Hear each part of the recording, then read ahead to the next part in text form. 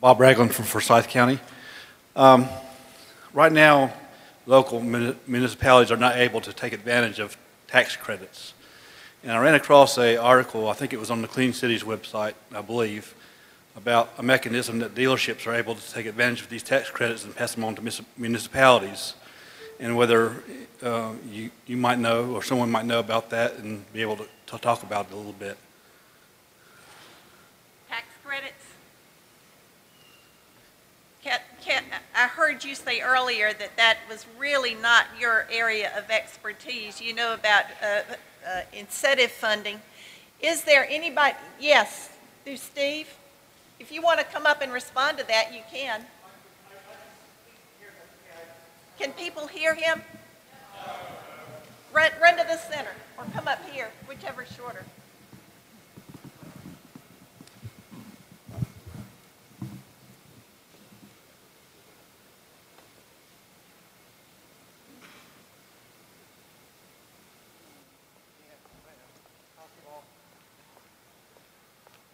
The question about tax-exempt entities getting the federal tax credits for vehicles as well as for stations. The credits go to the buyer of a vehicle or station equipment. However, they have been made so that they are transferable tax credits. And these credits can be passed along with a couple of stipulations about they have to be stated what the possible value of the tax credit is for the vehicle, which is very clearly stipulated based on the gross vehicle weight rating. And then what you do is, if you're, let's just take a town. If you're a town that wants to buy, let's say, a dump truck, and you want to make it natural gas, or it wouldn't apply to biodiesel in that sense because there's certain ones that it applies to. But if you want to buy that vehicle is over 26,000 pounds. It has a possible tax credit of $32,000, but for the town, it's not worth anything. It's just a piece of paper.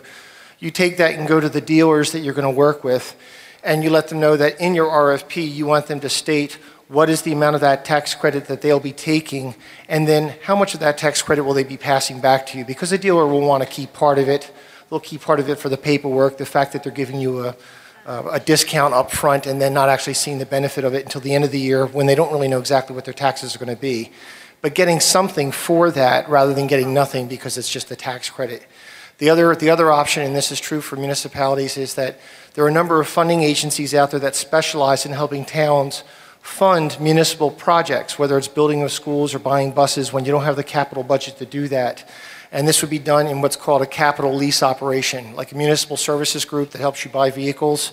And what they're doing is they're leasing them to you under a capital lease where you actually own the title, and their plan is to actually give you that vehicle at the end of the lease because it's built into your cost per mile.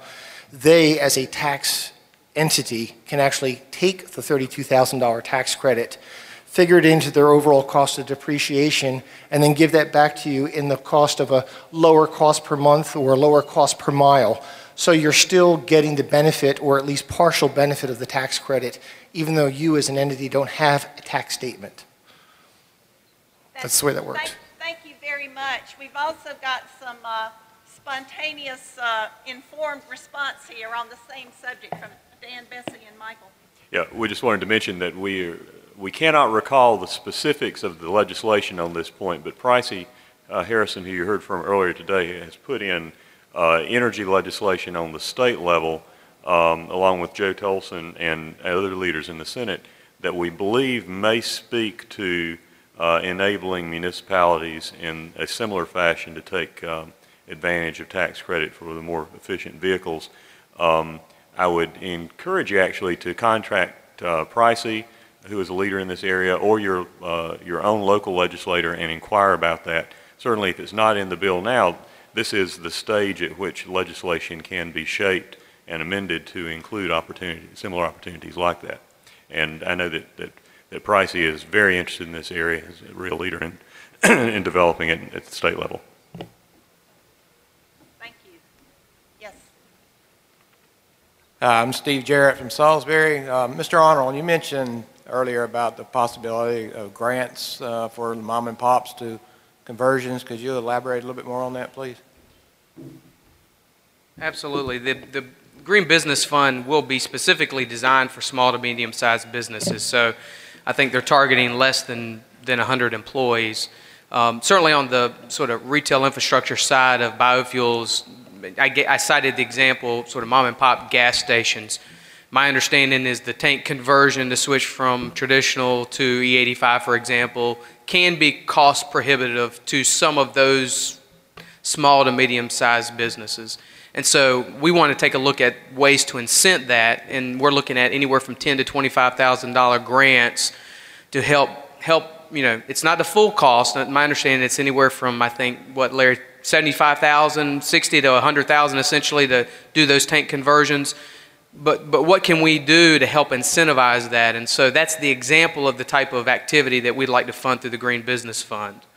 But certainly broader than that. I mean, production, distribution, retail infrastructure, those are all areas that we'd be interested in funding through the Green Business Fund as it relates to biofuels.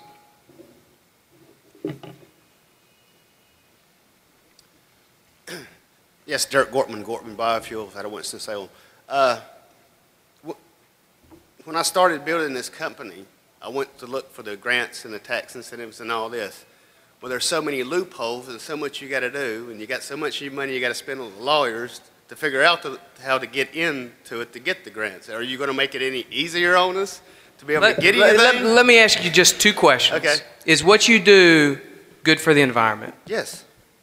And you think that what you do produces a good economic benefit? Yes, I do. Sir, you're a candidate for the Green Business Fund. Okay. Well, then that's what No further loopholes beyond that. So in other words, I haven't got to show up with my portfolio, what I think I'll produce, or what there's going to be a review committee that'll take a look. I'm sure there's going to be a wide range of projects that apply for this funding. We're talking an initial $15 million, but it's something that we're committed to growing over time. Right. Lieutenant Governor was part of the leadership that started the Clean Water Management Trust Fund in North Carolina. And again, started with an initial investment that she helped grow significantly over the time and now has given out hundreds of millions of dollars to help water quality in this state. We envision the same type of model for the Green Business Fund. Okay, so but not a lot of, one of the caveats is that it has to be a business less than 100 employees, but right. the legislation is not filled with all kinds of loopholes and things that are, it is designed to be less restrictive, not more restrictive. Okay, then if it will help us, that's good. But like I said, I ended up having to pull it out of my pocket to do this. That's right. That's right. And quite honestly, obviously I don't know your business per se, but that is the type of activity that we're trying to incent and grow in North Carolina. It is a burgeoning economy, and one of the great things about North Carolina and our economy is that it is fairly diverse.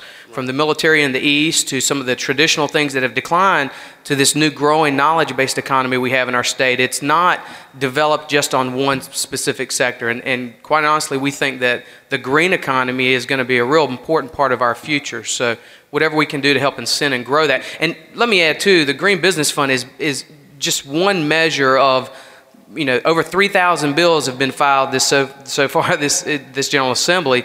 Dozens and dozens have been filed by legislators to support biofuels development and production in North Carolina. So I've referenced some specific initiatives that we're engaged in, but there are lots of everything from the research capacity to second generation biofuels to, again, production distribution. So, but let me just add this last little caveat. Introducing the bills does not in itself get them passed. We need advocates such as yourself to pick up the phone, to write letters to your local delegation and your legislators and let them know how important this is, not only for you personally or the businesses you're involved with, but for the future of this state. It's sort of through that collective will is the way this will get done. And so I certainly ask for your support with the Green Business Fund, but the many other pieces of legislation that we've referenced.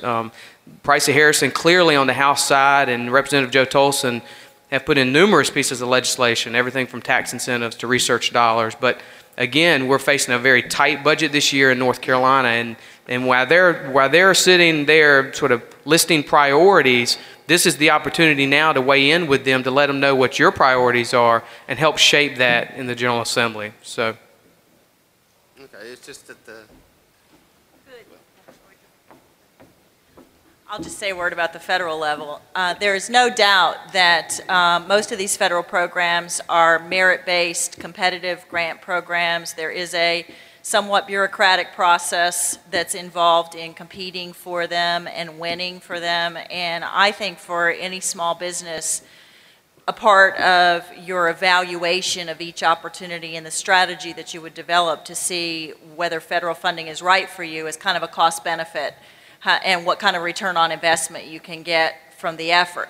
However, there are programs, that being said, so it may not be right for everyone, and every program may not be right for everyone. The biorefinery or renewable energy systems program that I mentioned when I gave my original remarks is a program in which, from personal experience, we helped a company write on it last year. It took about 4 person weeks of effort, so pretty big amount of effort for a short and intense period of time.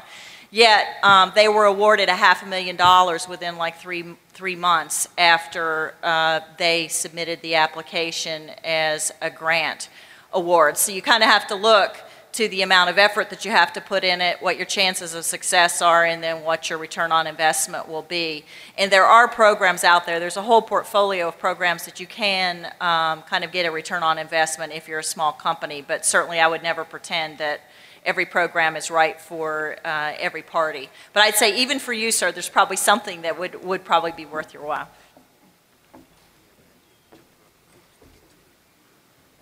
Just a very brief add-on to what's been said in response. We know that when you're a small business, you don't have corporate counsel on staff. You don't have a lot of the kinds of administrative expertise on staff already included in your budget that helps you to work through the application process for this kind of opportunity. That's why it's important to have that kind of liaison staff in places that administer these programs, like the State Energy Office, so that you can contact them and get help working through, do you qualify, what can you do that would take advantage of the program and that would provide public benefit and help you access that assistance. And I would suggest that that's one of the reasons that it's important to fund our State Energy Office at a level sufficient to provide this kind of assistance to our small businesses. I want to ask a question of Dan off the subject of small business and local governments, but getting back to the subject we heard at lunchtime about global warming. North Carolina has a global warming commission, and advising that commission is the North Carolina Climate Action Plan Advisory Group, which Dan sits on. And I'm curious to know how little old North Carolina is thinking strategically about these huge global issues. Well, frankly, when you look at North Carolina compared to other states in America, we're not little old North Carolina anymore. We're about 10, I think, on the population scale nationally now, and so that means that our carbon economy, our output of greenhouse gases is going to be larger than a great many small countries.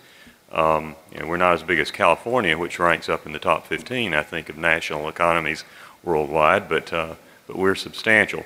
And one of the things that we're in the process of looking very hard at in North Carolina is participation in regional and national agreements among states on cooperative efforts to reduce our greenhouse gas emissions and to get involved in programs that provide greenhouse gas trading opportunities with those that are looking in the world economy for opportunities to buy credits from other institutions and businesses and jurisdictions that can more efficiently than they can elsewhere provide that reduction credit. You've heard about that in the news nationally. And North Carolina is looking at being one of the states that are leading the way in making that cap and trade system into a reality. It's a real economic opportunity for our state, and we want to get involved in it. It's another one of those things that's good for the environment and good for our economy, so it's a double green win. What we're doing in North Carolina through the state legislative study commission on global climate change, and is to look at ways North Carolina can be more effectively involved in reducing our greenhouse gas emissions in ways, again, that are as cost efficient as possible so that we're saving green on both levels. And the Climate Action Plan Advisory Group is currently involved in putting together technical recommendations for the Legislative Study Commission on strategies and alternatives for how we can do that most effectively. I'm sitting on a couple of the technical working groups in the Climate Action Plan Advisory Group, one of which is transportation and land use, and is including alternatives in the area of biofuels development where we can be a national leader, and fleet efficiency development alternatives where we're working in the Triad and in Greensboro and Winston-Salem and other localities here to be state leaders. Is that the kind of information? Yes. That is very, very helpful. Any other questions from our audience?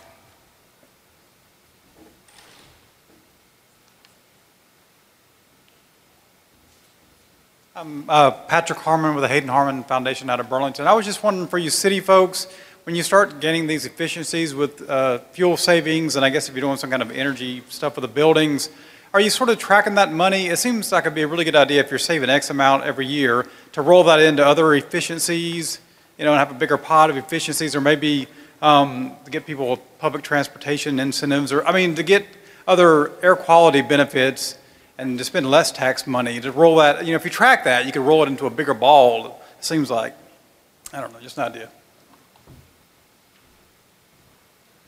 Thank you. I was ready for that question. Yeah, if you're an elected official, one thing you always like to do is get credit for the good things that you've done. So we will definitely be tracking the progress that we're making in energy use and fuel efficiency.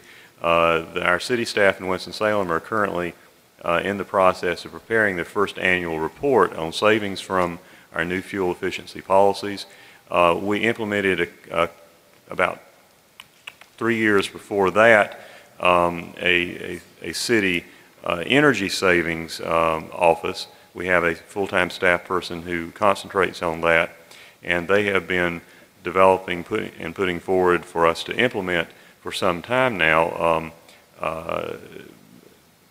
approaches that we can use to reduce our city's energy use, such as things as simple as taking our traffic signals from incandescent bulbs to LEDs, which not only saves an enormous relative amount of electricity in the traffic signal operation every year, it also saves a lot of money in maintenance over the long run.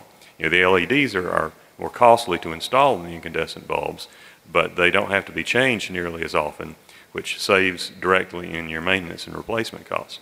So yes, we are trying to track what we're doing in areas like that and to provide feedback to the public on a regular basis on what we're doing. Gary?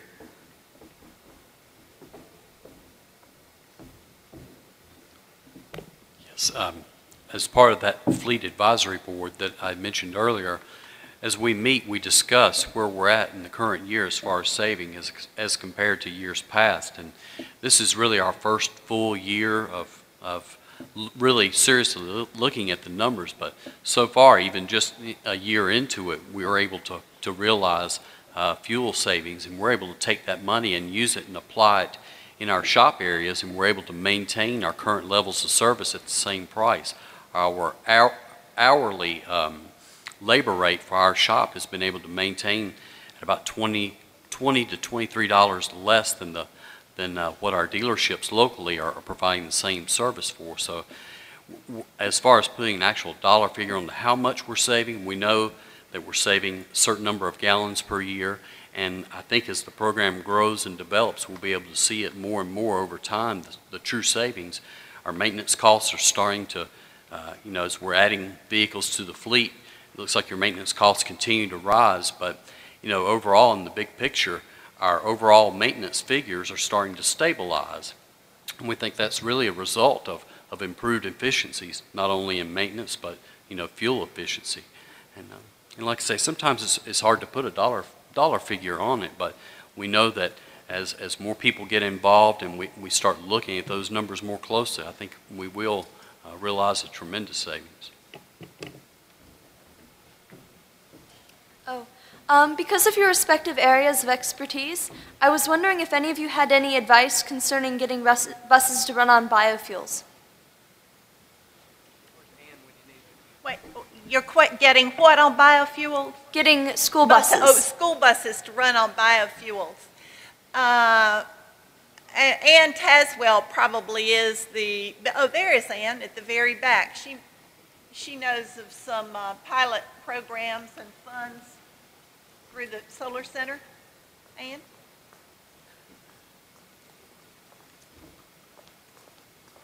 Really, I think the answer is that we need more funding for biofuels in North Carolina. That's what's stopping a lot of the school buses and the incremental cost. There is an incremental cost. We have B20 on our state purchasing contract. The fuel costs are provided by our Department of Public Instruction, and with the petroleum prices escalating as they have been, they're just too cash-strapped to offer to pay for the biodiesel. For the school district. So we need the PTAs, we need you and, me as parents to be asking for that. And if they start talking it up, if we start talking it up on the local level, then the state will follow with providing the funds somehow. That's my belief anyways.